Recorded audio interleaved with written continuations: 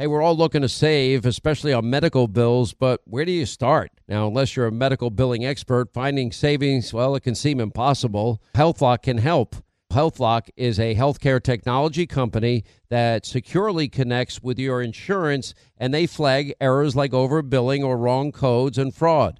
And you can even have HealthLock work on your behalf to get money back from select past bills. Now, saving starts with knowing where to look. Go to their website. It's healthlock.com today before you see any other healthcare provider. Pure Talk, my sponsor and my wireless company, are now providing international roaming to over 50 countries. Now, as you plan your summer travel, make sure that your wireless company covers you at home and abroad.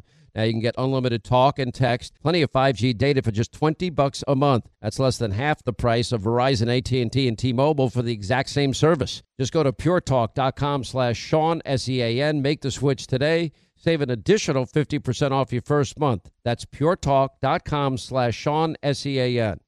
Are you being influenced? Well, if you watched a blockbuster film in the last decade, well, then there's a chance it has been influenced by the Chinese Communist Party. Now, here's the reality. The CCP may be running the largest influence campaign in history. Now, in Hollywood Takeover, brought to you by the Epoch Times, well, investigative reporter Tiffany Meyer reveals how the CCP exerts control over some major studios. Don't miss the most important documentary about Hollywood yet. And for a limited time, you can watch the first 10 minutes for free when you go to the website hollywoodtakeover.com/Sean, S-E-A-N.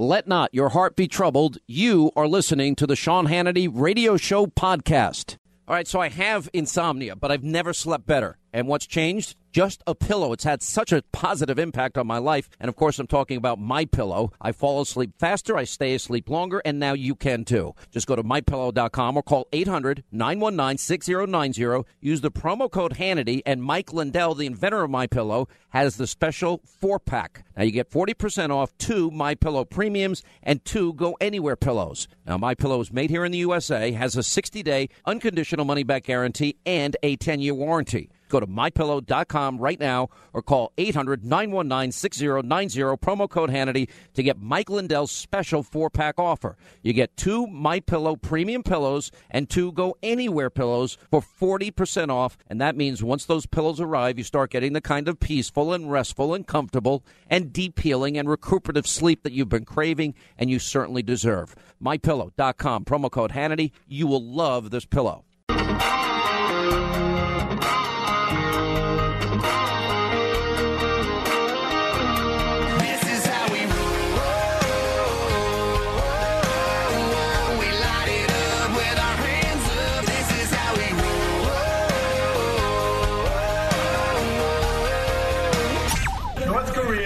Best not make any more threats to the United States. They will be met with fire and fury like the world has never seen. Is he saying that he's going to nuke North Korea? I don't know what he's saying, and I've long ago given up trying to interpret what he says. Holding them accountable. Sean gets the answers no one else does. Freedom is back in style. Welcome to the revolution. We burning down the night, shooting bullets at the moon, baby. This is how we roll. Sean Hannity. The new Sean Hannity Show. More behind-the-scenes information on breaking news and more bold, inspired solutions for America. All right, glad you're with us. And, wow, we got a lot of news today. Pre-dawn raid of Paul Manafort's home. I'm going to tell you what the biggest mistake Paul Manafort made in the course of the program today. And it's probably not what you think it is, but I'll tell you about that. And we've got the latest on North Korea. A lot of it's not good.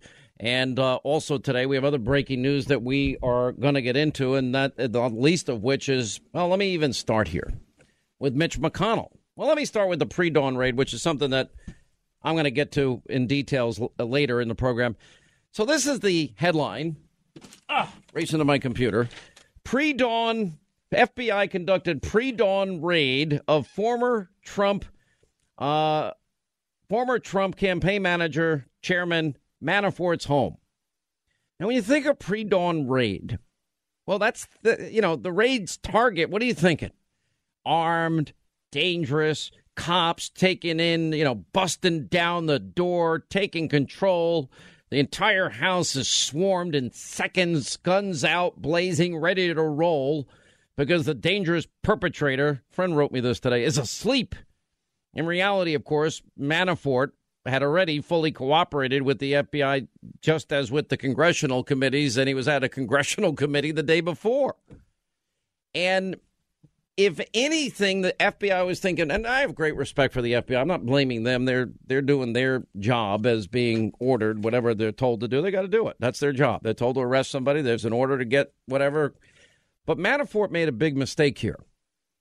And his big mistake is not understanding what the new rules are. And there are new rules.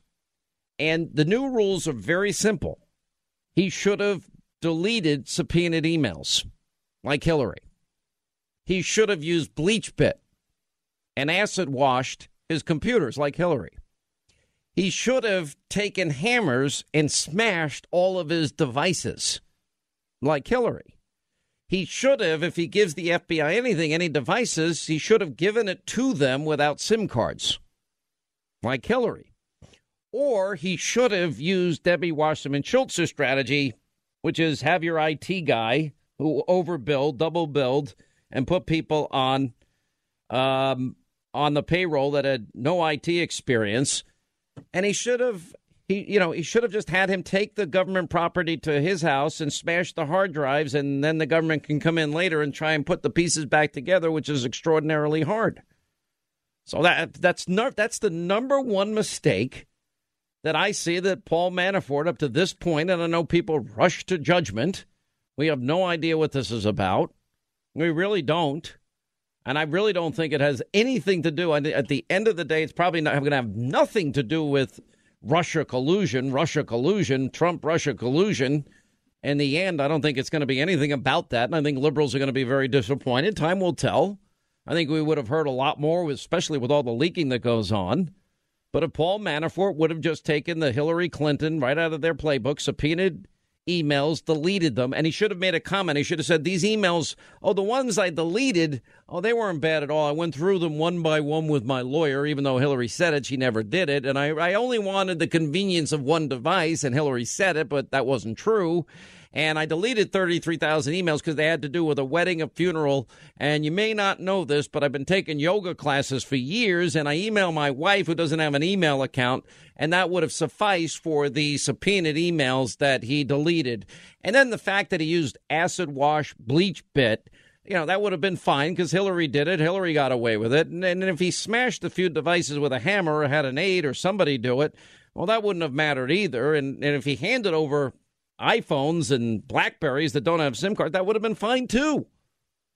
And I guess the reason for the pre-dawn raid was because they thought he was going to do all of these things within seconds of them coming to the house in the pre-dawn raid.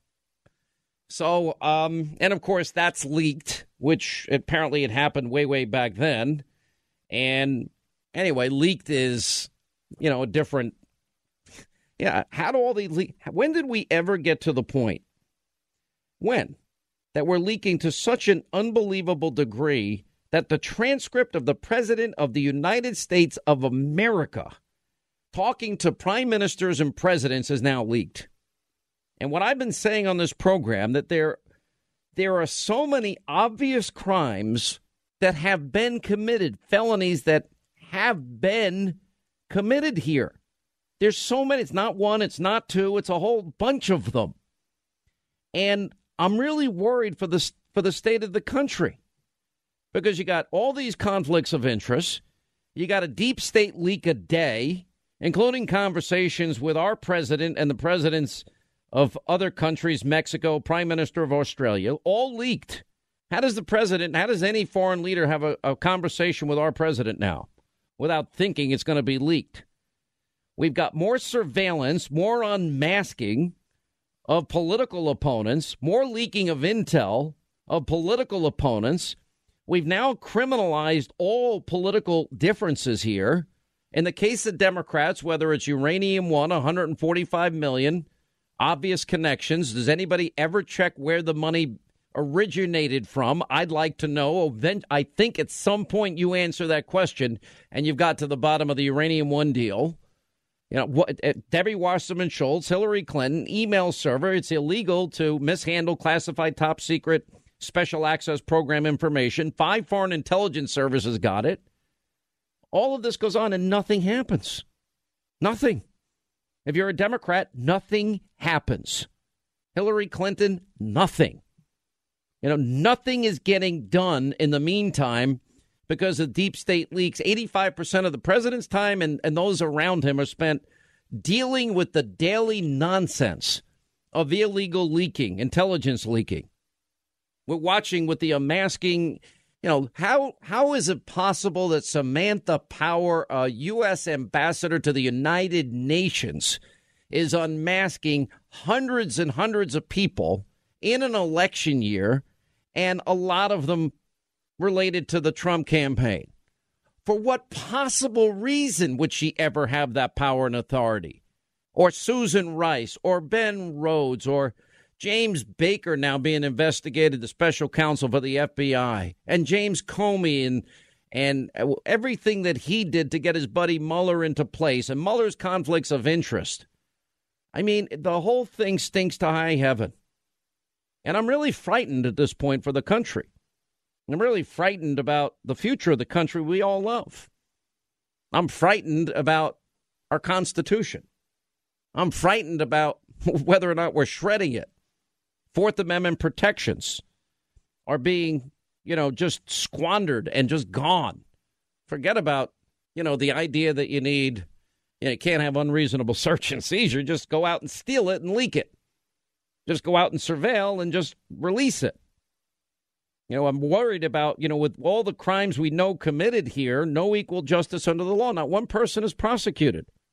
And you keep hearing poor General Flynn, not only his life and career ruined, but it all emanates from, and it's all the foundational discussion of it begins with a leak that was illegal and a crime that was committed. I'm frightened at this point for our country. And I'm going to tell you something. God help this country. God help the world if the United States of America is not strong, honorable, true. It's really sad to me. It really is. Anyway, 800-941-SEAN. Now, I want to play something for you, and that's Mitch McConnell. But before I do, I want to read it to you.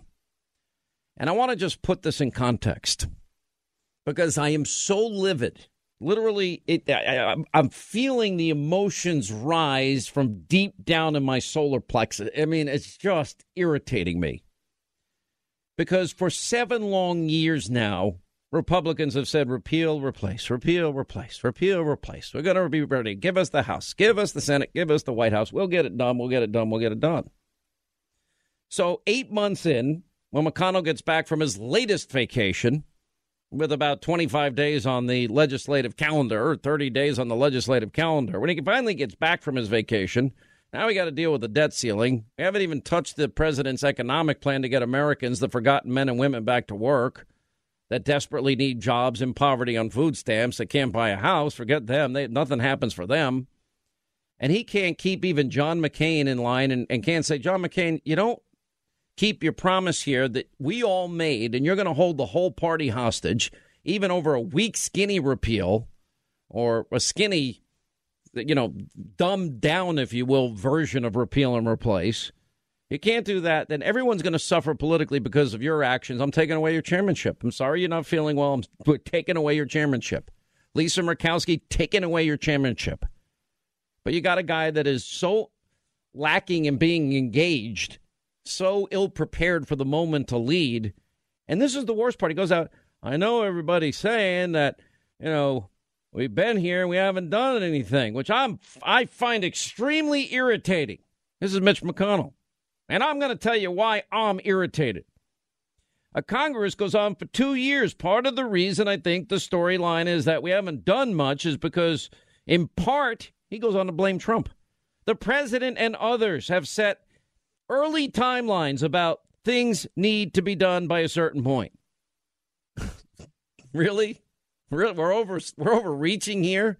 That a 7.5-year promise can't be done in 8 months. Now going on 9 months. And then by the time you even had a vote on it, it ended up being not. You didn't talk about health care savings accounts. They never talked about these cooperatives I've been telling you about. They offered no unique, really great solutions that could inspire the American people at all. Then McConnell goes on. Now our president has, of course, not been in this line of work before. So insulting. I view that as a huge plus. I think had excessive expectations because he expected a 7.5-year promise to be done in 8 months.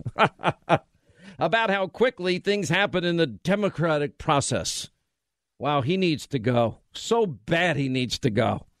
So part of the reason I think people, you little people, feel like we are underperforming is because of too many artificial deadlines unrelated to the reality and the complexity of the legislative process and may not have been understood by you mere mortals. And, of course, our political adversaries would love to say that anytime not fully understood as he then mumbles. So what I'm asking you is to judge this Congress when it finishes. How much have we done to make America competitive again and grow again? And that's part of making. You know what he's not realizing? You know what, Senator? You're not one of the Americans in poverty, are you? You're not one of the 6.5 million that decide to pay the fine instead of get Obamacare.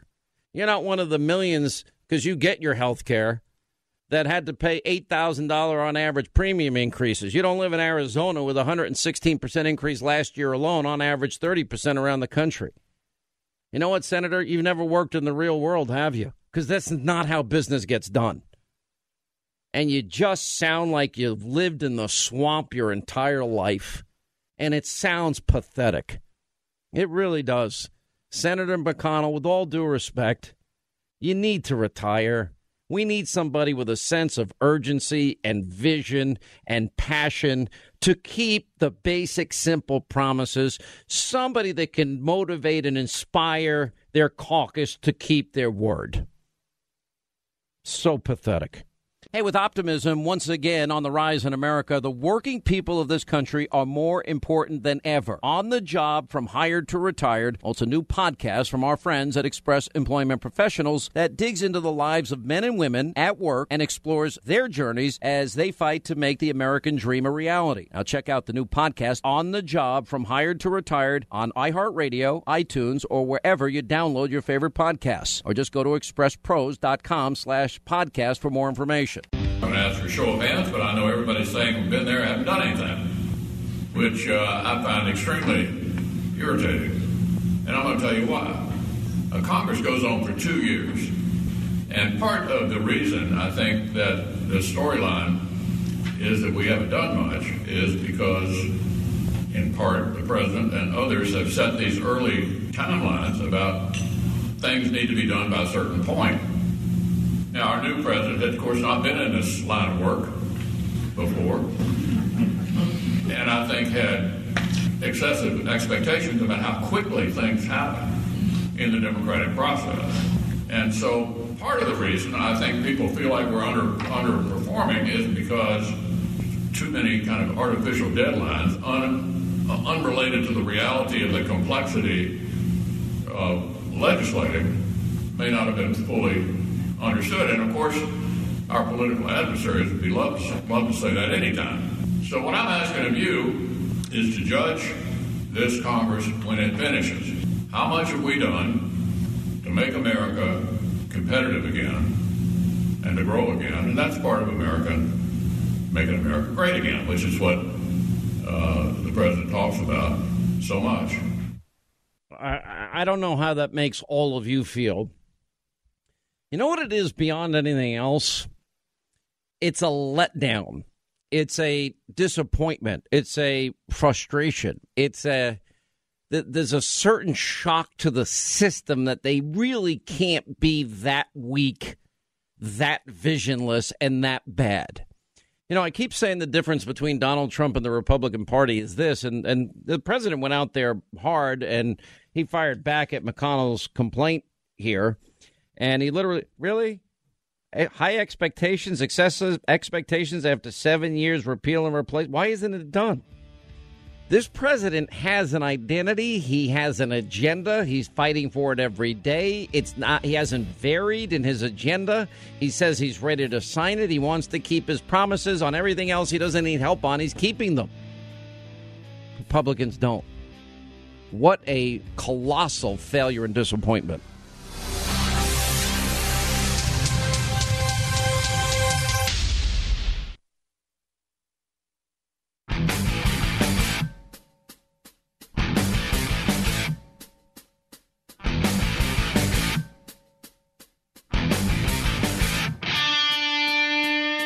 Holding them accountable. Sean gets the answers no one else does. America deserves to know the truth about Congress. All right, 25 till the top of the hour, 800-941-SEAN, our number. You want to be a part of the program. Is it really, it's really funny that there are so many people that just don't get me and don't get you and don't get the country and don't get the election and don't get the election results. They just don't get it. It's almost been a mass psychotic, emotional breakdown collectively. There was something that was written. It wasn't Victor Davis Hanson. It was somebody today, and it was basically like the over-educated elites, and they just are fixated on Trump and Trump and Trump and Trump and Trump, and to a certain extent, it's all true and it's all right. And they think. I'll give them the best motivation. I think they think they're right, and they just can't see the forest through the trees anymore. And there's nothing. Donald Trump can't do anything right in their minds, and those that support him can't do anything right in their minds. And everybody's motives are deep and dark and nefarious and wrong. They just don't understand us. And I don't think they want to understand us, and I don't think they ever will understand us. I think this goes to the heart of the deep, deep desire by the left to silence conservatives. This is now bordering on a psychotic meltdown on their part. But it's real, and it's something we obviously take seriously. But as I look at this, I'm thinking, do you not understand? You had 8 years of Obama. You had everything you wanted. You got Obamacare. Do you not see the premium increases? Do you not see there's a story today, 6.5 million Americans would rather pay the fine than get on that crappy service. Millions lose their care. Millions lose their doctor. You have X number of percentage of counties in the country. They have one plan to choose from. We're already looking at projections for 2018 and again, another 30% increase. Over $8,000 on average, $6,000 to $8,000, depending on where you live. Interestingly, the states that subsidize the most, like New York, are one of the lower premium increase states. Arizona, 116%. That's what I'm so shocked. John McCain just doesn't seem to care. And I'm looking at it, and I'm like, wow, 13 million more Americans on food stamps under Obama's policies. 8 million more in poverty under Obama's policies. Lowest labor participation rate in the 70s under Obama's policies. Lowest home ownership rate in 51 years. Obama's policies. And then you've got, what else? We got the worst recovery since the 40s. Obama's policies. A doubling of the national debt. So much for $9 trillion being irresponsible and unpatriotic. So they've had all of this time to fix it with the greatest hope and expectations and the belief, the lofty rhetoric, the crowds, the chanting, the words got everybody stoked. It would have been great if all of it worked. Socialism never works. Redistribution never works. Government regulation stifles industry. The best thing Donald Trump has done to date, among many others, fixing the VA among them and a few other things, is that he's gotten rid of burdensome regulation. And Donald Trump is, everything else that he's able to do by himself. And you just have to wonder and worry and think, What part of this is helping the men and women in this country in poverty? What part of this is helping the men and women in this country on food stamps? What part of this is helping create a ladder of success for people? What part of the liberal agenda of hatred towards Donald Trump is helping a single human being? Is there one thing besides a bumper sticker that they probably spent, hundreds of thousands of dollars focus grouping a better way or this better way or a better way, whatever it is? It's a platitude, a bumper sticker, a slogan. Doesn't mean anything to people. You're not even willing to work with the president because you hate the president. Liberals are supposed to be caring about those that are not doing as well. Why aren't they looking for solutions to help those men and women that are forgotten? Those men and women, I mean, when you have 50 million in poverty, 50 million on food stamps, so many people out of the labor force, we don't count them in the unemployment number. And you got all these people suffering. And, I know it's not a big deal to, these think tanks or people that are out there spreading their political hatred. But do you even care about people that lost their doctor and their plan and it was the biggest lie ever told? Do you guys ever care about that? You say you do. Do you care about the life of men and women that are suffering? Do you know, have you thought about the benefits of America being energy independent, of America not having to count on countries that hate our guts for the lifeblood of our economy? Have you thought about the security aspects of that? Have you thought about America, the hundreds of thousands, millions of potential jobs in the energy industry as we become energy independent? Good paying career jobs for people. And America now using its resources for the betterment of its people. Have you thought about the benefits of any of that? And how we could pay down debt and stop robbing our kids and grandkids? Have you thought about keeping America safe? Open borders. How does that keep Americans safe? How does it keep America safe not to identify who our enemies are that want to blow us into smithereens to the point they'll put strap bombs on their own children? It's mind-numbing to me that, and this goes back to Mitch McConnell. I could just look at this statement of him and I'm saying, wow, you are so swamped in. You are such the swamp creature. And I'm like stunned at it all. And I can't believe that, everybody's been saying we've been here. We haven't done anything. I find this irritating. Oh, I'm sorry you're irritated that we see that you take too many vacations. You guys are lazy. You have no sense of urgency. You don't seem to care about the American people. You can't get a simple job done. You have no control over your caucus. Even Lindsey Graham said, yeah, I think that Trump's right on this one. Yeah, I think after 7.5 years, we don't have excuses. Even I like Mitch, but for 8 years, we've been saying we're going to repeal and replace Obamacare. It's not like we made this up overnight. Said this to my buddy Brian Kilmeade. We've been working on repealing Obamacare all year. Talking about this and their inability to get it done. The idea put forward didn't pass.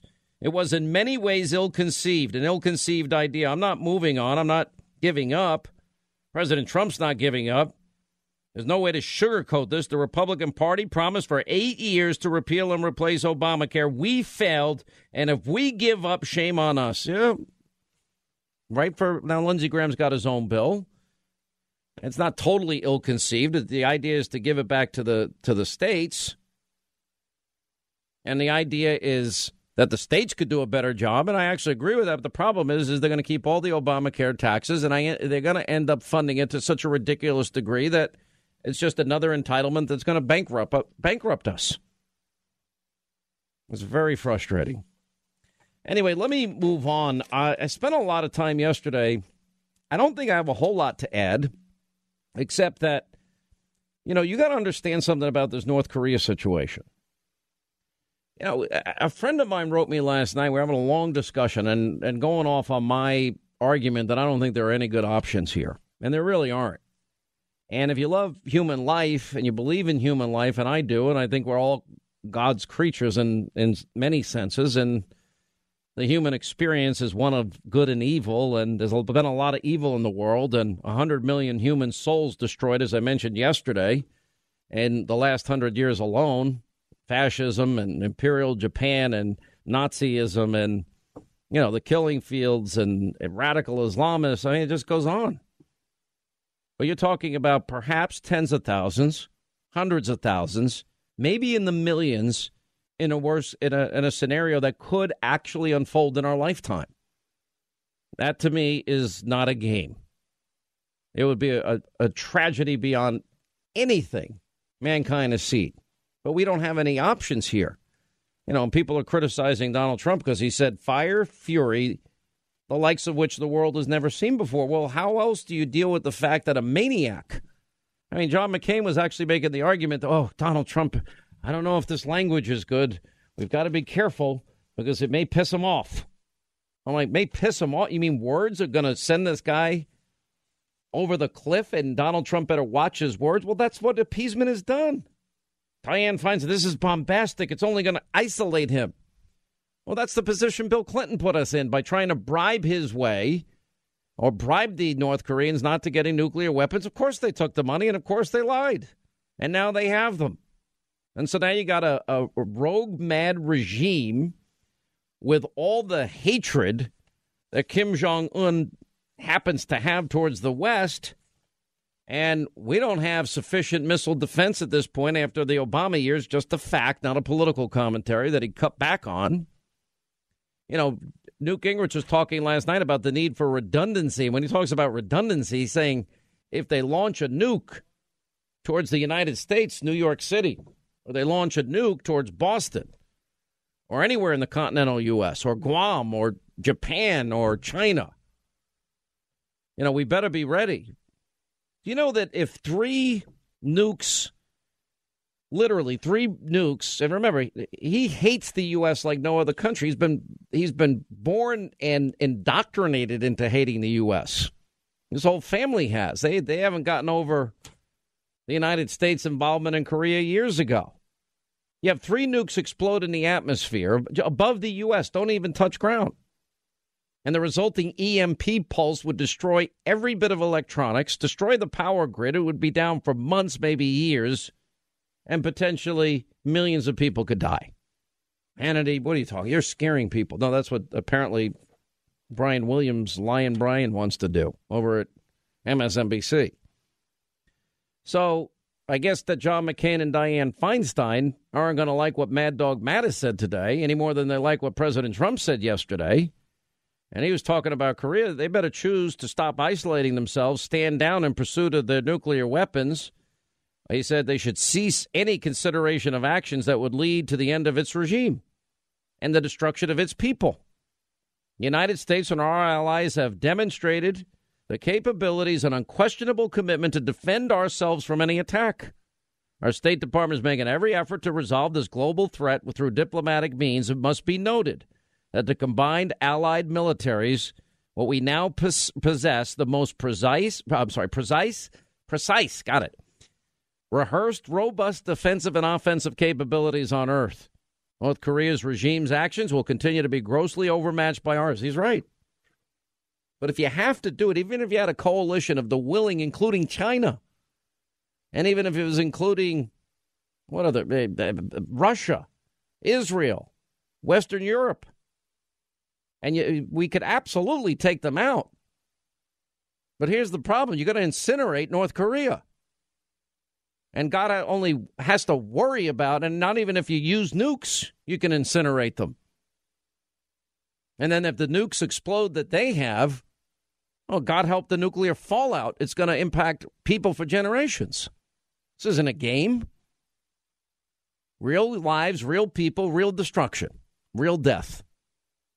100 million people died because of war and evil in the last 100 years. And yes, it can happen again. At that point, it doesn't really matter if you're a liberal or conservative, does it? Or a Democrat or a Republican, does it? Because it's going to impact your life. And it's going to impact your family. And it's going to change the world forever. It's pretty pretty chilling and pretty frightening. You see the Trump haters coming out of the woodwork as this North Korea crisis heads up. Glad to see everybody really jumping on board when the country is in a crisis. Top CNN pundit warned Democrats are in complete disarray. Yeah, we know that. We'll get to all this today. All right, 800-941-SEAN. We'll talk about our options in the next hour. Also, the other news of the day. We'll have some fun later in the program. Katie Hopkins is back. And much, much more. 800-941-SEAN. You want to be a part of the program? I'm just trying to be realistic. You have to. There's a biblical saying, you shall know the truth, and the truth will set you free. And the truth is the world is dangerous. The truth is there is evil in the world. The truth is human history has proven a lot of darkness and a lot of death and a lot of pain and a lot of misery. And a lot of human suffering. And then it's also shown points of brilliance and heroism and greatness and goodness. It's part of this human experience that I don't think we'll know the complete answer to until, one day we head on home. All right, all the news of the day, much more straight ahead in your calls. North Korea best not make any more threats to the United States. They will be met with fire and fury like the world has never seen. He has been very threatening beyond a normal statement. And as I said, they will be met with fire, fury, and frankly power, the likes of which this world has never seen before. Thank you. I'm usually one who puts a lot of blame on Trump. Look, there have been 3 previous presidents that have negotiated with North Korea, and every time said, okay, we've got it settled, we're all friends now, etc., and obviously we were not. I take exception to the president's comments because you got to be sure that you can do what you say you're going to do. In other words, the old walk softly but carry a big stick, Teddy Roosevelt's saying, which I think is something that should have applied, because all it's going to do is bring us closer to some kind of serious confrontation. I think this is very, very, very serious. And I think that the rotund ruler in Pyongyang, he's not crazy, but he certainly is ready to go to the brink. Is he saying that he's going to nuke North Korea? I don't know what he's saying, and I've long ago given up trying to interpret what he says. But what he's saying is obviously fire and fury. But what about Seoul? What about South Korea? What about Kim Jong-un's capability to really inflict serious damage on South Korea? So all I can say is that I don't believe that President Reagan or President Eisenhower or other presidents that I've admired would have said the same thing. They might have done as much as we could, but not that kind of rhetoric. I'm not sure how it helps. Oh, okay. But the 3 previous presidents, especially in the case of Bill Clinton, that gave him billions of dollars in energy aid, and he told the American people, we just made a good deal for the American people. The world is safer. They're not likely now to get nuclear weapons. And then blah, blah, blah, blah, blah. Yeah, a lot of talking. And by the way, if Donald Trump's words can push this guy over the edge, he's already over the edge. The words of an individual can't push you. You know what? Donald Trump so pissed me off, I'm going to fire nuclear weapons. Unbelievable. John McCain, sadly, has just decided he's going to go all in angry anti-Trump. And he wants no success for this president at all. And it's obvious where he's coming from. So what is the strategic plan on all of this? Anyway, Harry Kazianis is with us, Director of Defense Studies at the Center for National Interest. He joins the show today, along with Jonathan Gilliam, host of The Experts, former Navy SEAL, FBI agent, Federal Air Marshal. Harry, let's start with you and ask you, I don't see a lot of good options here. And the best option would be if somebody was already some type of spy in a position to take him out. I assume that would have happened by now. 2, then you have even a best-case scenario, a coalition of the willing, including even China, Russia, let's say our Western European allies, Israel, and you take out the nuclear sites, number one, it would incinerate the entire country of North Korea, may impact South Korea, depending on the winds, and you risk nuclear fallout. And on top of that, then you risk, if you don't do it fast enough, this lunatic that could get so angry at Donald Trump's words, he may start a nuclear war. That same guy would launch into South Korea, Guam, Japan, or even China. What do we do? Sean, well, it's good to be with you. Two things I'd offer right off the bat. The first thing that we have to do above all else, Sean, is I'm so tired here sitting in Washington, D.C., 2 blocks from the White House, and people still have the gall to say that we still have more time, that North Korea doesn't have nuclear weapons, or they can't hit the United States. The fact of the matter is, Sean, that Washington Post article yesterday was devastating, and it shows that the North Koreans have the technological capabilities to hit the United States. They might be missing a couple technical components here or there, but we have to assume from here on in they have that capability. Because if we don't, every couple of days people are just going to keep saying we can kick the can down the road a little bit longer, and this situation's going to get worse. So that's the first thing. Second thing I'd offer is, look, we don't have a lot of great options as you laid out. Any of those options, we're talking about millions of people dead, and I don't think anybody wants that to happen. But our best option right now is a very simple one. China has signed on to 8 United Nations Security Council resolutions, including one last weekend. It is time for Beijing to actually step up and prove that it is not an international pariah and actually enforce the sanctions. Because if they did that, that would take the billions of dollars away from Kim Jong-un to develop the next generation of nuclear weapons, which is a hydrogen bomb and a 3-stage ICBM that could actually hit all of the United States. Now, those aren't perfect options, but that at least sets the stage for the president to act boldly and swiftly to at least contain this problem. What do you think, Jonathan Gilliam? Do you agree that millions can die here? That's my greatest fear. No, I mean, it's obvious that millions could die, especially in Seoul, Korea, where there's 27 million people 30 miles from the border with North Korea. There's no doubt that this is something, Sean, it's not a problem that's just risen, immediately. This is something that's been going for over 50 years. That many predecessors. Yeah, but the problem, Trump, Jonathan, I don't mean to interrupt you, but when Trump came in office, he was told by Obama, according to reports, that he was 4 or 5 years away from this problem, and now it's upon us, within 8 months of his presidency. Well, it's been one failure after another with these different individuals in the seat of the president. I mean, John McCain sitting there criticizing the president, but John McCain, this problem's been going on and slowly escalating. Isn't this the same John McCain that chanted bomb, bomb, bomb, bomb, bomb Iran? Isn't that the same guy?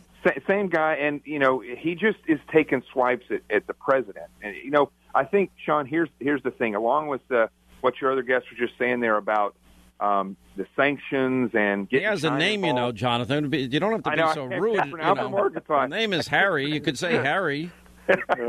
Not that hard to remember. Forget his last name. Nobody can say it. No, nobody can.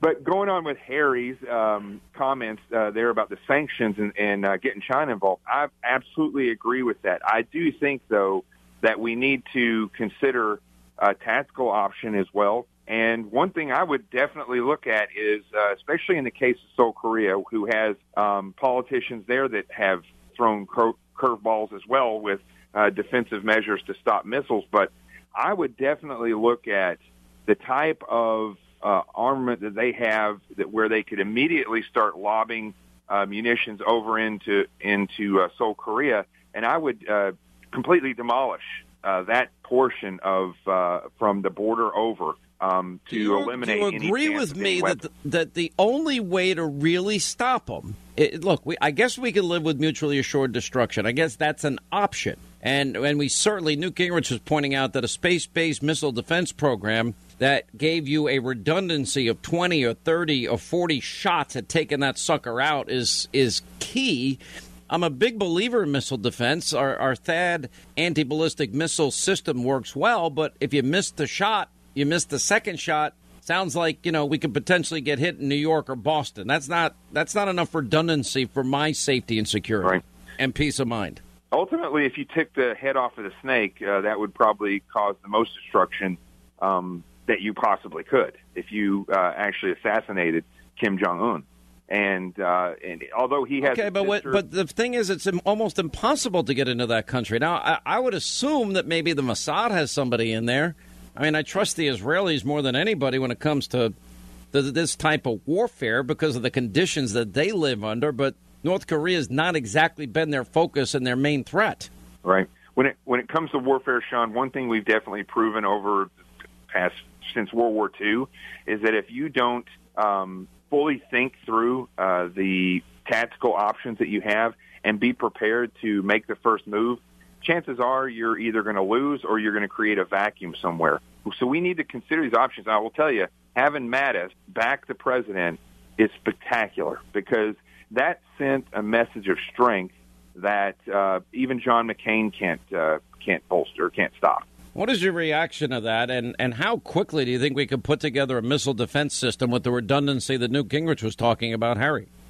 Well, Sean, I think it would take a number of years. It would probably cost hundreds of billions of dollars. And frankly, look, that's a lot of money, but it's something we should have done starting back in the 1980s, under Ronald Reagan. But as Reagan left office and it went to George W. Bush 1 and then to Bill Clinton, the memory of the Soviet menace started fading away, and we went to this whole unipolar moment where we thought we were basically omnipotent, and we forgot about these threats. We're basically having to relearn history all over again, and that's really the challenge. Now, I just want to jump back over to John's point talking about some of these tactical options, because he's spot on. We have to think about what happens if we're in some sort of, day one military confrontation. But I want to offer another point that I think is very important here, and it gets lost in the mix of all this. We need to keep in mind our experience in Iraq and Afghanistan. Because keep in mind, the United States is very good, Sean, at winning wars. We have the most powerful military on the planet. We have B-2 stealth bombers. We have nuclear weapons. We have all this great stuff. We can win the war. But what happens after the war? Keep this in mind. It would cost trillions of dollars to rebuild North Korea. And we're not even just talking about the financials here. Think about trying to do it. It's their region of the world. Why do we have to always get involved? Because I'm not talking about putting up the money. Oh, no. I'm not even going there. But just think about how that would have to be reorganized. South Korea's got a lot of money to do that, so I'm not so concerned about that. But think about as well about if that went nuclear and all the amount of radioactive fallout that would be all through Asia. You're talking about millions of more people dying. And then thinking about just trying to reintegrate the North Korean society with South Korea. How would the Chinese respond if you have a united Korea? Because I will tell you, Sean, I've talked to Chinese officials. That is their greatest fear. So the danger of all this is we're opening the ultimate Pandora's box. And all right, I got to put you on hold here. Stay with the Pandora box issue. We got to take a break. We'll come back. We'll continue. And also we'll get to your calls coming up as well in the next hour. I promise. 800-941-SEAN. All right, as we continue with Harry, Kazianis is with us, and also Jonathan Gillum. And we left off at a point, Harry. I want to get you a chance to talk about that, and we'll talk about options, Pandora's box, and what do we open up here with North Korea? Sure. I mean, basically the point is this. This is why every administration, going back from really like the 1950s till the end of the Korean War until the present day, always made the North Korean issue the fourth, fifth, or sixth biggest problem because it's so hard to actually wrap your head around. And I have to give the president a lot of credit to make this his number one foreign policy challenge. That takes guts, to be honest with you, because walking into it, there is no easy solutions. So no matter what part of the aisle you're on, you have to give him credit for that. Well, you do agree with that, Jonathan Gillum? Oh, absolutely. And in fact, I've agreed with everything that Harry said so far, with the exception of one thing. America, as we know it, is great at fighting wars, but we are not good at winning wars, because in order to win the war, we have to complete the fight. And for the first time in a long time, this president and his Secretary of Defense... It doesn't sound like this is going to be a long war, though. It sounds like it's going to be over. It sounds like the type of weapons America will have to use, but considering the weaponry that Kim Jong-un has and North Korea has, that this has to be a war that ends quickly. There doesn't seem to be an option. And that's correct. But the first thing you have to do in these cases is name the enemy and set the parameters for the reality of what we're actually looking at. That's what this president's done. I have not seen this from a president since Reagan. Well, I haven't either, but I mean, I guess the fear that I have, the greatest fear that I have, and there was somebody on TV, I guess last night or this morning, I don't even remember because I was just half asleep, saying that, oh, this isn't going to happen. Oh, you guys are overreacting. And I'm like, really? I don't think so.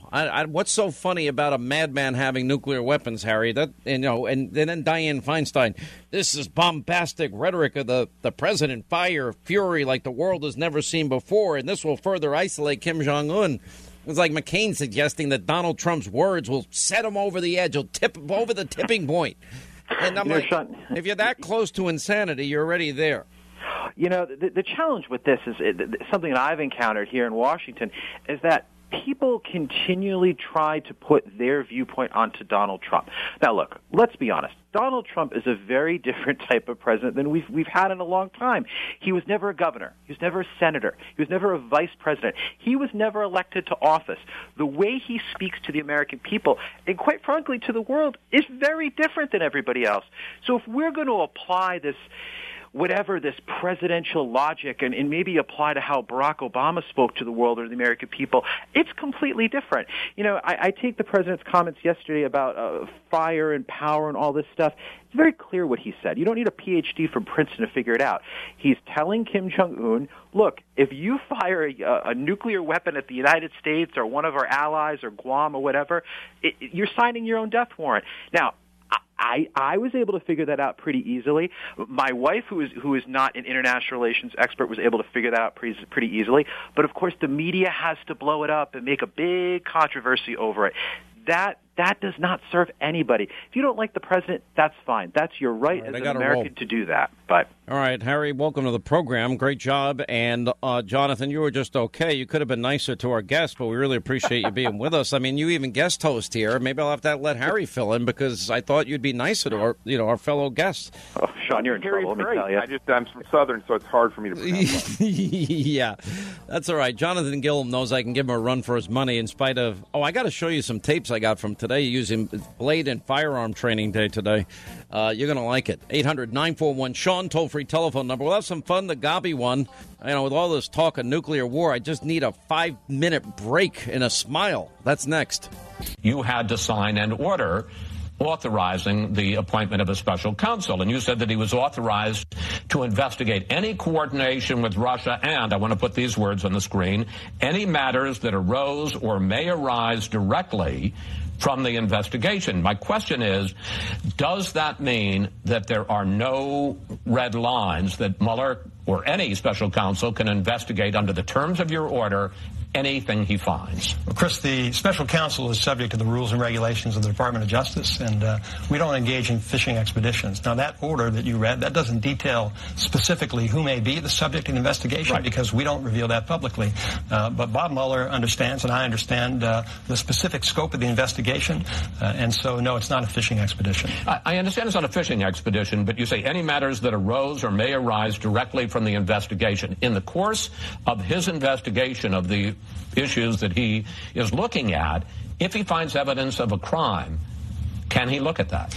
Well, Chris, if he finds evidence of a crime that's within the scope of what Director Mueller and I have agreed is the appropriate scope of his investigation, then he can.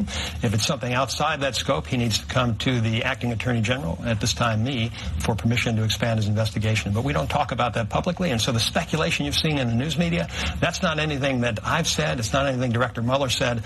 We don't know who's saying it or how credible those sources are. I don't like criminal investigations to start on hoping that you have the target, maybe we'll find the crime, maybe we'll find the statute, and if we can't find the statute, we'll stretch the statute to fit the person. That sounds like Lavrenti Beria and Joseph Stalin. Show me the man and I'll find you the crime. I don't want to ever see that come to America. All right, glad you're with us. 800-941-SEAN on top of North Korea. One of the other big stories today, obviously the FBI in the dark of night, early morning dawn raid of Paul Manafort's computers. And Paul obviously didn't get the memo. Paul Manafort made a huge mistake. He didn't know that if something is under subpoena, he has the right, apparently, I didn't know this law was passed, I must have missed it, to delete 33,000 emails and just claim it's about yoga classes, some wedding he was planning, and a funeral, and that he's emailing people that don't have email addresses. And that would have gotten him off the hook. If he would have acid washed and bleach bit every computer he had, he would have been off the hook. If he would have taken a hammer to any devices left, he would have gotten off the hook. Or had the IT guy smash government property and hard drive, he would have gotten off the hook. And one of the issues, I don't know what is going on, why it's going on. It was the day after he volunteered to go before one of the Senate committees involved in the never-ending Russia conspiracy, which is not going to end well for the Democrats. And it's not getting to where they think. And they're going to have a lot of egg on their faces, my prediction. Anyway, at some point, somebody's got to point out the double standard. Do we have equal justice under the law? Is anybody really going to get to the bottom of the deep state about a leak a day, including conversations the President of the United States has with the President of Mexico and the Prime Minister of Australia, including as much negative raw intelligence that takes a guy like General Flynn and ruins his life, which was illegal from the get-go, or the unmasking of hundreds of people by a UN ambassador, Samantha Power, then the investigation into the general counsel of the FBI, James Comey of the FBI, James Baker of the FBI, and then, of course, we've got Susan Rice, Samantha Power, Ben Rhodes, James Clapper, who made it easier for all this to happen, and I want to see where Brennan is at the end of all of this also. And just will ignore the entire issue of Uranium One collusion and pay for play in that case. It's unbelievable. And I really worry if we're shredding a Constitution and equal justice under the law and Fourth Amendment protections against unreasonable search and seizure. Whatever happened to the need for a warrant? Whatever happened to the laws and the rules governing surveillance and unmasking and leaking of raw intelligence? And what about the conflicts of Robert Mueller? Oh, that's right. He's best friends with James Comey. Whoopsie-daisy. Oh, that's right. He's hired 8 people that have donated heavily to Obama, Hillary, and to other Democrats. One of them was Hillary Clinton's old attorney. One has ethical problems. How many Republican donors? 0 did he hire. He didn't hire one of them. Now, joining us now is Matthew Whitaker. He's a legal commentator, former U.S. attorney, directs the Foundation for Accountability and Civic Trust, and a conservative ethics watchdog group. And is Mueller's investigation going too far? I keep bringing up the issue of mission creep in military matters, investigative creep when it comes to special counsels, et cetera, et cetera. How are you, sir? I'm doing well today. There's a lot to talk about, isn't there? Really? Oh, I tried to lay it out. What part do I have wrong here? Well, I mean, I think, your listeners, I'm sure, take all of this and they want to understand the common thread. And the common thread is that it appears that we're starting to live in a society where the rules only apply to certain people.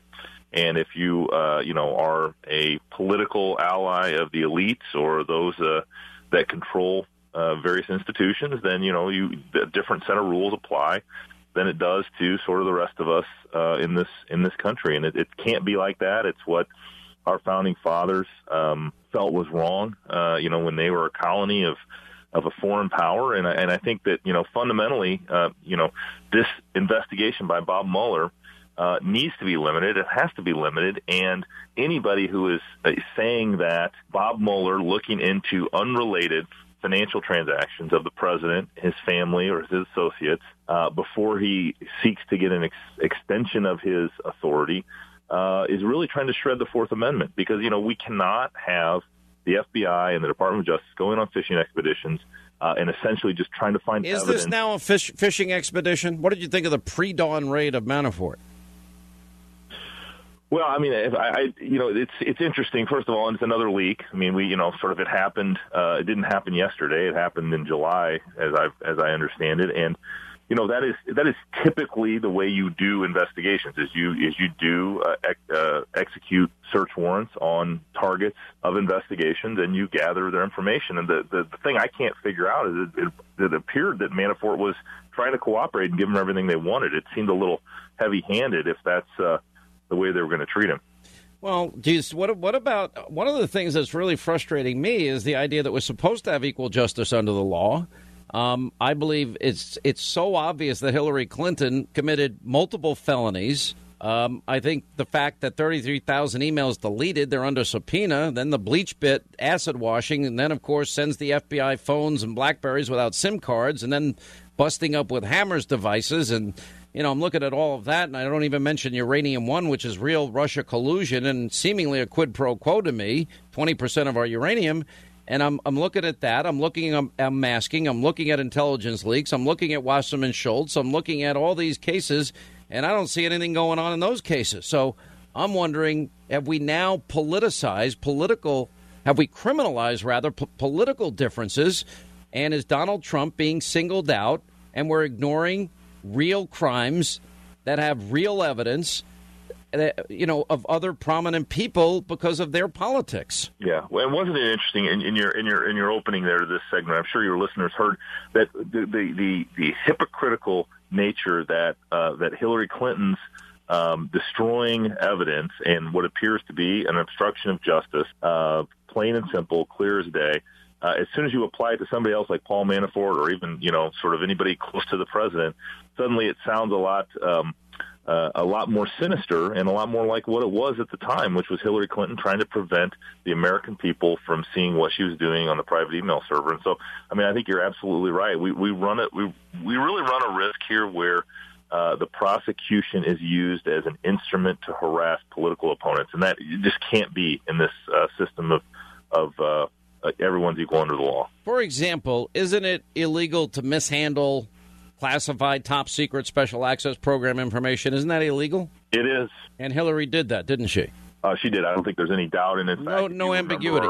Did she destroy such when she deleted the 33,000 emails under subpoena, and isn't deleting emails that have been subpoenaed, isn't that illegal? It is. And it's an obstruction of justice. That's exactly what it is. And when you break devices or varying devices, or you decide, I had never heard of BleachBit before Hillary Clinton, did you? I had not. No. It's sort of like acid washing your hard drive, right? Yeah, well, she thought it was more like wiping it with a Kleenex. But you mean like with a cloth? I remember Ed Henry asked her that question. Did you ever wipe your server clean? Well, do you mean like with a cloth, Ed? Like with a cloth? When she knew darn well what they were talking about. So all of those would be potential crimes. All of that would be obstruction of justice. All of that would be mishandling. So we have these laws on the book. Is it illegal to unmask Americans for political purposes? For political purposes, quite, yeah, it might be. Those, obviously those are protected secrets. Well, we know if you leak intelligence against Americans, that's a violation of the Espionage Act and a felony, right? Correct. And we also have laws that we shouldn't be surveilling without a search warrant or some other type of warrant U.S. citizens. And when incidental surveillance occurs, we're supposed to practice something called minimization, where you minimize what it is that you're actually hearing from the American citizen. And standard operating procedure and protocol would be that when you write up the report, you say an American. You don't identify who the American is, whether you know him or not. Yeah, and the analogous situation would be if you had a wiretap. It's very similar to that. Yeah, and don't you need, for example, if we believe in the Constitution and Fourth Amendment rights, don't you need a search warrant to do such? You do. And either a FISA court warrant or a regular search warrant? Yeah, and they're very limited to both scope and time, and so you can't have these, open-ended and sort of a vacuuming of all communications. Can I ask you, Mr. Whitaker, can you think of any circumstances under which a UN ambassador, or an ambassador to the United Nations, in this case Samantha Power, in an election year would need to unmask hundreds of people, the majority of which are related to Donald Trump? Can you think of any rational reason for that? No rational reason except for the obvious political intent that it was for. All right. Thank you, sir, for being with us. We appreciate it. Matt Whitaker, and you can get his column on Hannity.com. Matt, thank you. Appreciate it. 800-941-SEAN. We'll hit the phones when we get back. We'll change course at the top of the next hour. We'll have some fun with our friend Katie Hopkins. A little parenting advice coming up straight ahead here on the Sean Hannity Show. All right, as we continue, Sean Hannity Show, let's get to our busy phones before the gobby one joins us as we say hi to Stan, is in St. Louis. He's in Missouri. Stan, the man, how are you? Welcome to the show. Hey, Sean, it's a pleasure and an honor to speak to you. Yes, sir. The honor's all mine. What's going on? Well, we're just, I represent Middle America out here, and We're concerned. We're furious about what's happening. We see the left's attempt to seize this election from us, and the only way that I see that we can turn this about, or really get Washington's attention, as opposed to all out, bloodshed or violence. I want a national strike, Sean. I want to see a national strike, and I say that because if we don't, this is a precedent. There's a precedent that will be set here by the left, and they'll use these tactics to attack any conservative that's elected in state positions, local positions, or national positions from this point forward. I think it's irreversible if we allow them to win. Well, look, I don't know about the National Strike Day. The reason I never call for that sort of thing is because somebody's going to end up being permanently hurt that can't afford it. And I don't want to see somebody get fired, so I try to think through those things. Just like as an employer, we see the need for drastic action. Yeah, no, for those that want to volunteer and do something and send a message. And most employers, they want Trump to succeed. They want his policies to succeed. And I think they'll be far more tolerant of this than you believe, and more accepting of it. Maybe we need a march on the Capitol and say to the likes, if they're going to keep Mitch McConnell, I am so frustrated and so disappointed and so annoyed and so let down. And I think he's weak, he's spineless, he doesn't keep his promises. I tweeted it out last night, and people are like, well, Hannity, you said you'd be quiet against your political adversaries for 12 hours, and I wasn't talking about him, and they took it the wrong way. But I can't even tell you the level of disappointment I have. They couldn't even get the skinny repeal through, and now he feels like he's burdened. The senator's burdened. He has the vapors over the fact that, people are holding him accountable at town halls, and why didn't you get repeal and replace done like you said you would? It's so frustrating to me. I feel it's a letdown of monumental proportions, and I'll be honest, I really think this is crunch time. Either the Republicans are going to get their act together, and I see no indication they will, or they're just going to pay a price, many of them, in the upcoming election. And I just think people like McConnell don't care. And if McConnell thinks it's such a burden to have to keep his promise and that the president overpromised, he didn't do anything. I honestly, it's time for him to retire. It's time for him to go. Let's get somebody in there with the energy and the fight and the love and the passion and the desire to move and shake things up and keep promises. Not that hard. It's not that complicated. All right, 800-941-SEAN, our toll-free telephone number. You want to be a part of the program. The Gobby one, Katie Hopkins. She has some parenting advice when we get back. And then we'll get to your calls, comments next hour. News Roundup, information overload, wide open telephone straight ahead.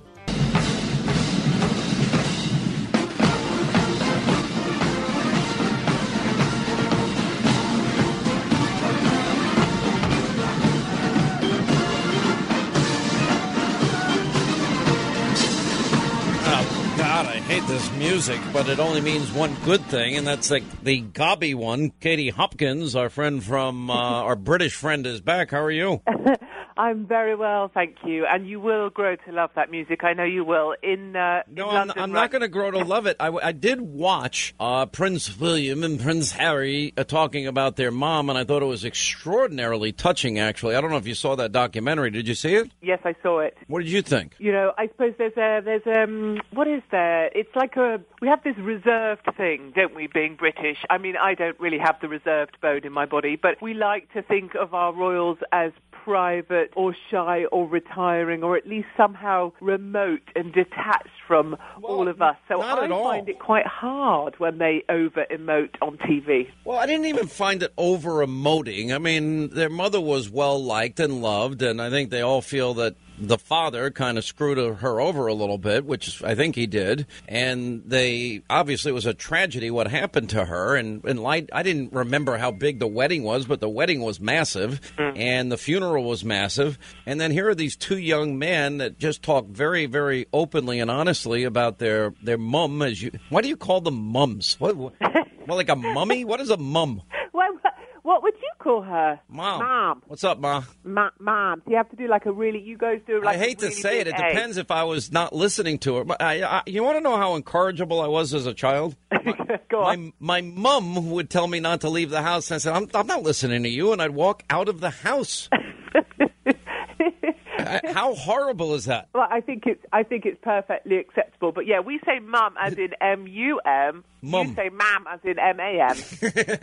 The way you say it almost makes it sound ridiculous, and I almost like mum better, considering you're mocking the way we say mother. Well, some people say mother and father. I have friends of mine in the South that still refer to mom and dad as yes, ma'am, no, ma'am, yes, sir, no, sir, and I kind of like that, too. I love that. Yeah, I love that, too, but I don't get that. I totally adopted that, so I adopt that here. So anytime someone's kind of pissy with me or not very happy with me or maybe a bit grumpy or being typically British, then I try and kill them with kindness, which is essentially the American just the approach. way I'd treat people. I kill them with kindness. Of course, and then they get the whole shebang. So my daughter's about to be 16. I get the eye roll now, and I'm like, really? I don't want the 16-year-old eye roll. It's annoying as hell. I know. I just pull them up on that direct. So I say, look, I can do that too. And then I roll right back at them. And then I go, yes, ma'am, no, ma'am, all the way to the bank. So, the best thing to do with kids today, and I'm not saying I'm parent of the year. What the hell do I know? But, and that's the thing. There's no handbook how to be a parent. I'm sure there are books written, but there's really no handbook. It's kind of learn as you go. But the best weapon I have, now my father's best weapon was called his belt. He used to take it off and rip me to shreds and whack my legs, my arms, and my backside. And he chased me all around the house and around. I remember instances you chasing me around the table. Did you ever get that? Yes, that's so funny. So my mother would kill me if she heard me now, but she used to chase me with a hairbrush. And one time the hairbrush broke, and I remember her saying to me, "Look what you've done now." Right. So yeah, I used to get whacked with a hairbrush. What is the worst thing you did as a kid? I'm no doubt we would have been friends because we were both incorrigible. So the worst secret that I have, and I still haven't told my father this, so it's worth me sharing it with you privately, given that we're just having a private chat between you and I. You have 15 million people, 550 radio stations. I'm sure he won't hear about it. They don't know my dad. It's okay. He'll be like demented by the time they catch up with him. So I remember coming home from town really, really late one night. So it was past when my dad said I had to be home, which was like 11 o'clock at night. And I came round the corner with my boyfriend then, Matthew Cornish he was called, and looking up the garden path, looking up towards my house, there, illuminated against the lights of our hallway, was my naked father. Oh, no. Oh, looking out for me down the your garden. Your father went out of the house naked? No, he was stood in the hallway, but because there was a backdrop of light, he was like illuminated like this giant naked fat thing looking at me and my boyfriend hiding behind a tree in the garden. All right. And I haven't told him that yet. You know what my father did, because he was an old Navy guy? He'd wear his skivvy shirt, his white T-shirt, and boxer underwear and walk out of the house with that and shorts, or walk out of the house. And, in his older age, he had a nice big stomach, and it was so humiliating. I mean, like, get back in the house. It's embarrassing. But did you kiss this boyfriend? How old was he? Oh, yes, we did. We were 14, but I remember thinking how the heck I was going to get back in the house, given my father was there kind of monopolizing the hallway in his nudity. And so I had to wait for him to go to bed before I could sneak in. So it was all very complicated. But my parents are still alive now. God only knows how.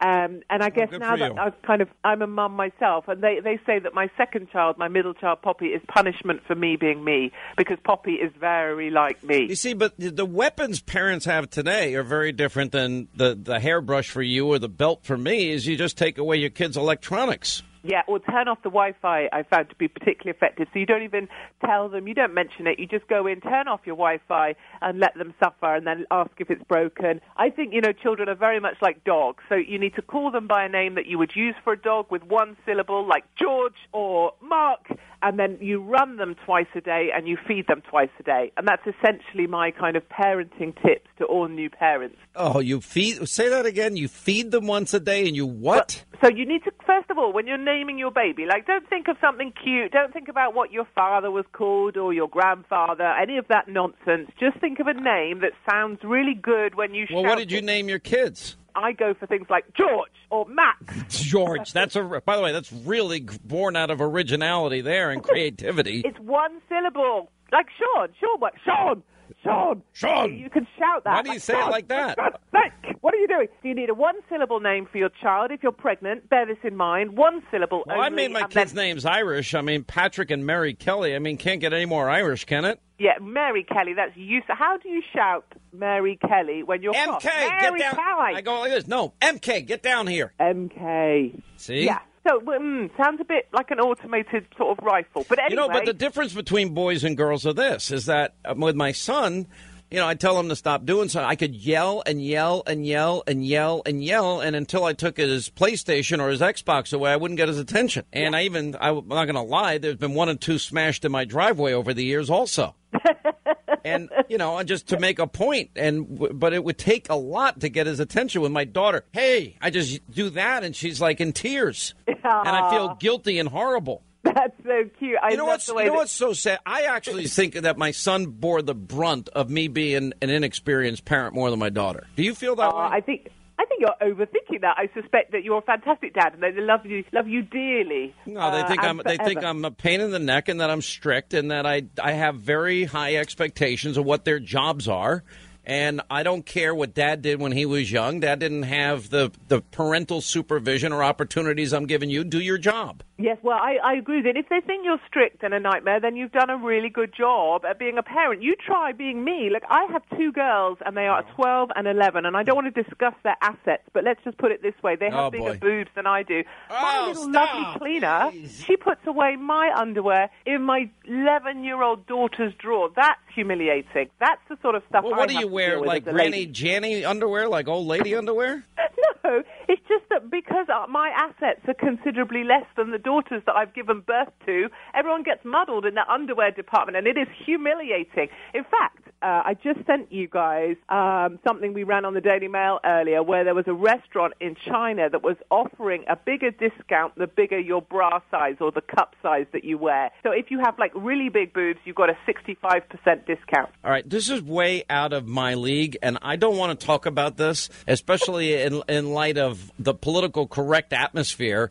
You can't even tell. I mean, this is a part of life. I mean, wow, that really looks nice on you. What? Sexual harassment. I swear to God, I know somebody at some company, and I'm not going to tell you where a guy at work said to a girl, hey, would you like to get a drink after work? And the girl literally went to HR and said, I felt uncomfortable. He asked me to go get a drink after work. It's so disappointing. I can tell you, vaguely as a woman, it's so disappointing, Sean, because women are going to end up litigating themselves out of the workplace entirely, because why would you employ a woman if this is the sort of stuff you're just going to get endlessly thrown at men who are just trying to be kind of good colleagues? But in fairness, though, there are guys that are horrible. I mean, there are people that are horrible. Yeah, and there are women that are horrible, too. But, we all need to stop this relentless running to HR.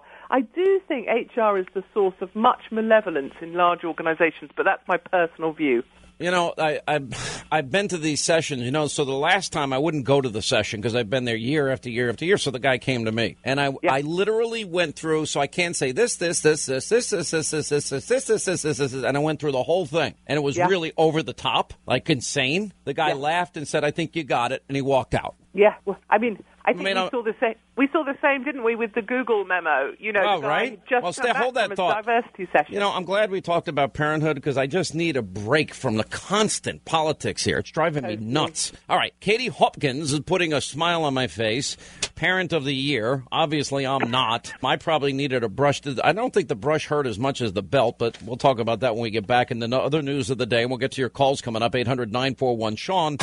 Hannity Headline, a bite-sized version of the show that you can take with you everywhere you go. To sign up today for Hannity Headlines, go to Hannity.com. All right, as we continue, Katie Hopkins, she's the gobby one, 800-941-SEAN. We'll get to your calls at the bottom of the half hour. So what is Great Britain saying about the constant assault and attacks on this president? Are they watching it closely? Are they worried? And what are they saying about the showdown with North Korea that's looming? Yeah, I think there's, we just suffer in this country from a sort of bias across our mainstream media, as you know, and are well aware of there, is that, this country seems so set against Trump in terms of the media and the liberal left. And so the views we get, the voices we hear are very skewed. But there is also, of course, a massive Trump support base, of which I want to be and aim to be one of the champions. And for many of us, we feel like, and I certainly feel like, it's time someone stood up to North Korea. It's time that someone said, no, you're not going to carry on threatening people in that matter. We will stand up to you. And, you know, bear in mind, this is a guy that, you know, sent kind of missiles to kill his own uncle, then destroyed the whole of his uncle's family. You know, it's utter madness what we've let him get away with so far. And I think it's about time someone stood up to Fatboy Kim and said, no, listen, there will be fire and fury if you mess around with any of our territory. I was so happy he said it, but Katie, I really worry in this sense. I mean, this is not an easy operation. Even if we say, well, we know we can count on the Brits, we know we're going to have the Israelis, we know we'll have probably even most of Western Europe, because they better realize this is a threat to them too. I even imagine that we'll get China and Russia if he really keeps saber rattling. But let's say we even created a military coalition. We took out the nuclear sites. Okay, you're going to obliterate and incinerate North Korea. Then you're going to have nuclear fallout. Then you got to worry about whether or not this lunatic is able to launch nuclear weapons into South Korea, Japan, or Guam, or even China. I mean, it's a pretty frightening scenario with no good options, considering we're stupid enough not only to allow him to get them, but fund him getting them by trying to bribe him out of getting them. So stupid. Absolutely. I totally agree with you. And nobody, you know, should be in any way looking forward to any kind of weird showdown between two big leaders or whichever groups appear to sort of defend democracy and freedom. And I don't know, there's part of me that doesn't count on Western Europe as backing up anything anymore, only because I think I've lost faith a little in Western Europe and its ability to stand strong in the face of anything, having seen another 6 soldiers run down by a car today in Paris, another terrorist attack. Yeah, but I do think maybe there is another means of taking out Kim Jong-un, and I think doing that with special forces sounds very reasonable to me. I just don't know why we would allow someone that despicable to carry on having a place in any kind of leadership position, especially when they're as unstable as he clearly is. Yeah. How many times have you written things that you come under fire in Great Britain because you're even more PC than we are? Yeah, absolutely. We are more PC. I had this conversation with someone. We're not far behind anymore. You know, all these liberal groups are always trying to get me fired. You know that, right? I know that, and it breaks my heart. And I, you know, there's so much of me that rages when they go after you, when they go after others, and you just want to say, why can you not have opposite views? Because they don't want an opposite view. They're the most intolerant people. Liberal fascism is real. They want to silence every conservative voice. Absolutely, and it does break my heart. And I think there is something really terrifying about watching these voices disappear from social media forums, from Twitter, from YouTube, watching the kind of menacing, overarching Orwellian approach that says if you're from the right, your voice may not be heard, and we're going to bring in these people to police you, when it seems that the real terrorists are left to walk around, you know, without being policed or without being cautioned or without being given warnings, whereas someone like me, just like someone like you, is under fire constantly by the sorts of people that look to silence the opinions that you and I have. All right, we got a break. Katie Hop. So one of these days you got to make it to New York, and we'd love to see you in person and put you on the TV show and get to know you a little bit better. Yeah, of course. The Gobby one, Katie Hopkins, she's going to go talk to her mum after this. Quick break, right back, we'll continue. I'm going to ask for a show of hands, but I know everybody's saying we've been there, haven't done anything, which I find extremely irritating. And I'm going to tell you why. Congress goes on for 2 years, and part of the reason I think that the storyline is that we haven't done much is because, in part, the president and others have set these early timelines about things need to be done by a certain point. Now, our new president had, of course, not been in this line of work before, and I think had excessive expectations about how quickly things happen in the democratic process.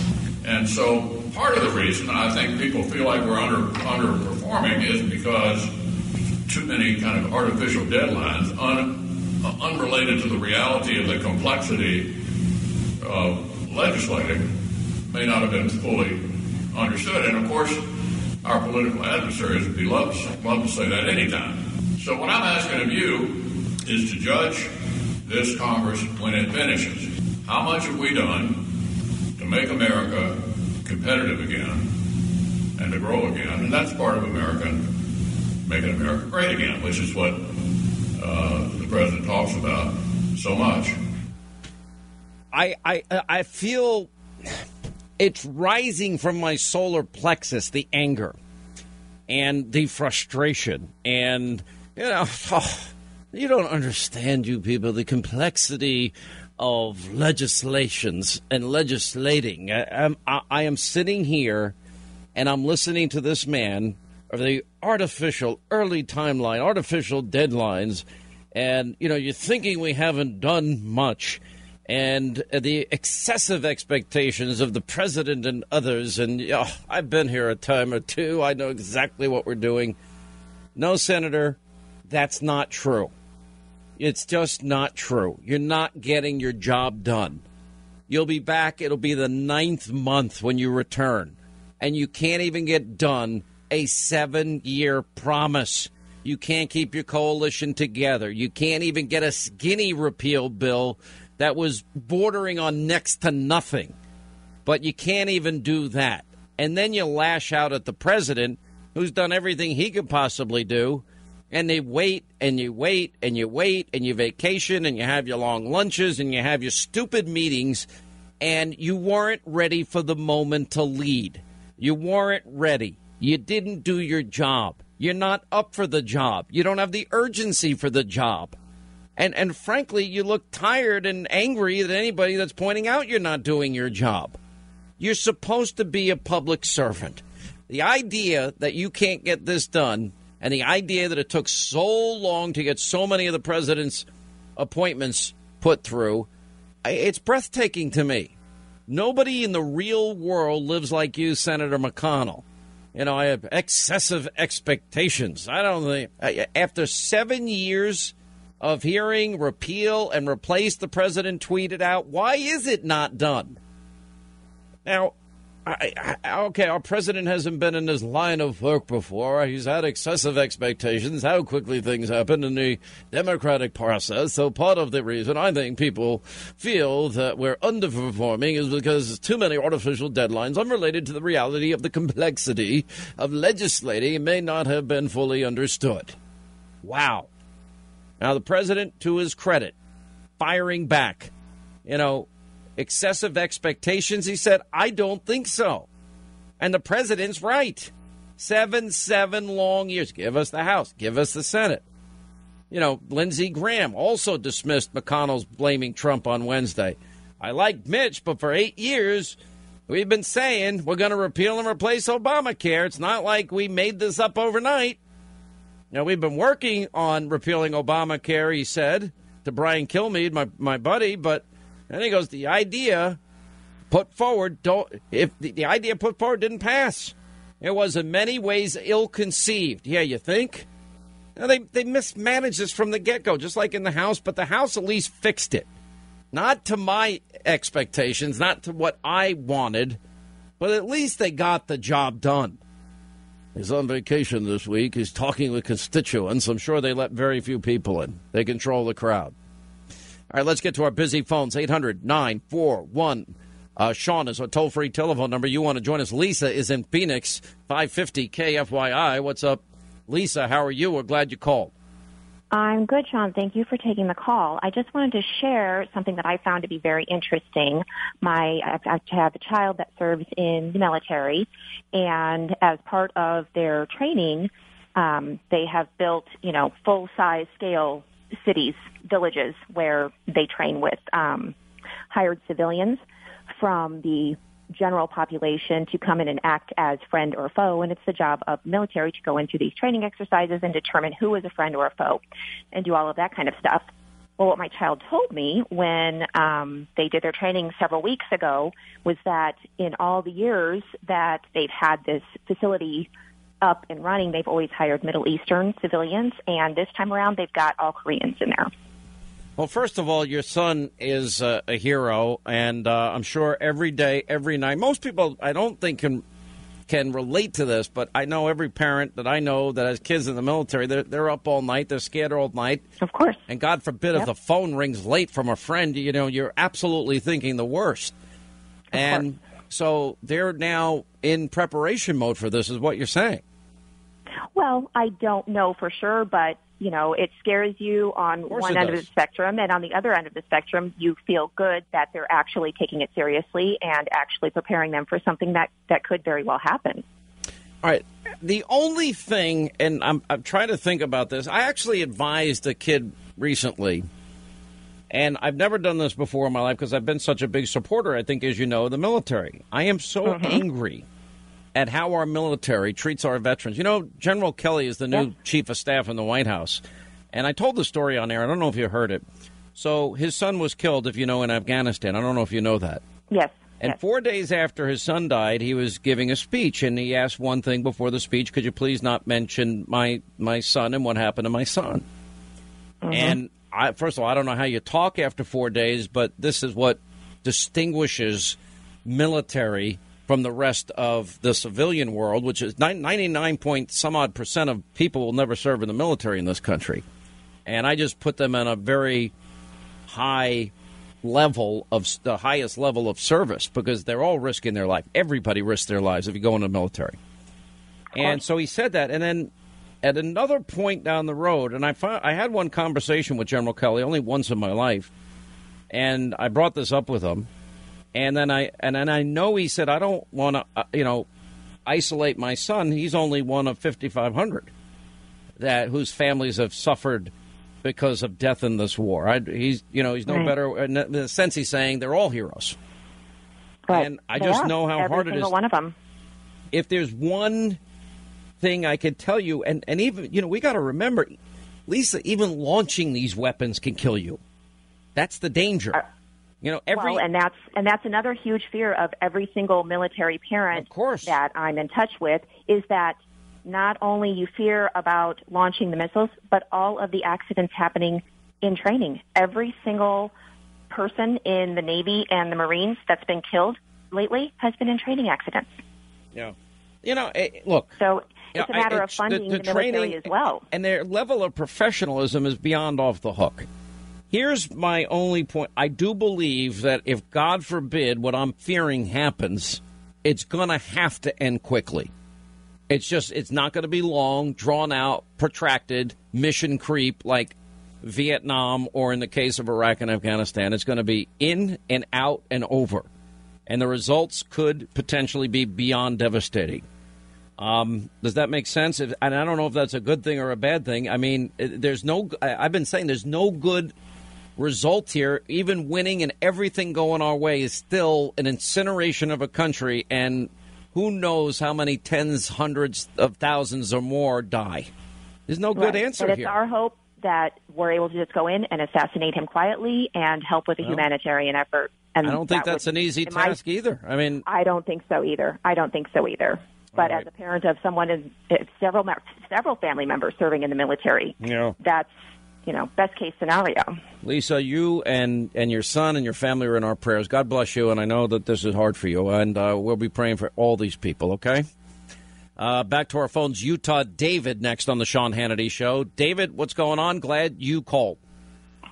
Sean, a North Korean attack on a single U.S. city doesn't frighten me as much as a Korean high-altitude electromagnetic pulse attack, which would wipe out our electrical system, and then the rest of the infrastructure collapses, and within a year you've got about over 300 million dead.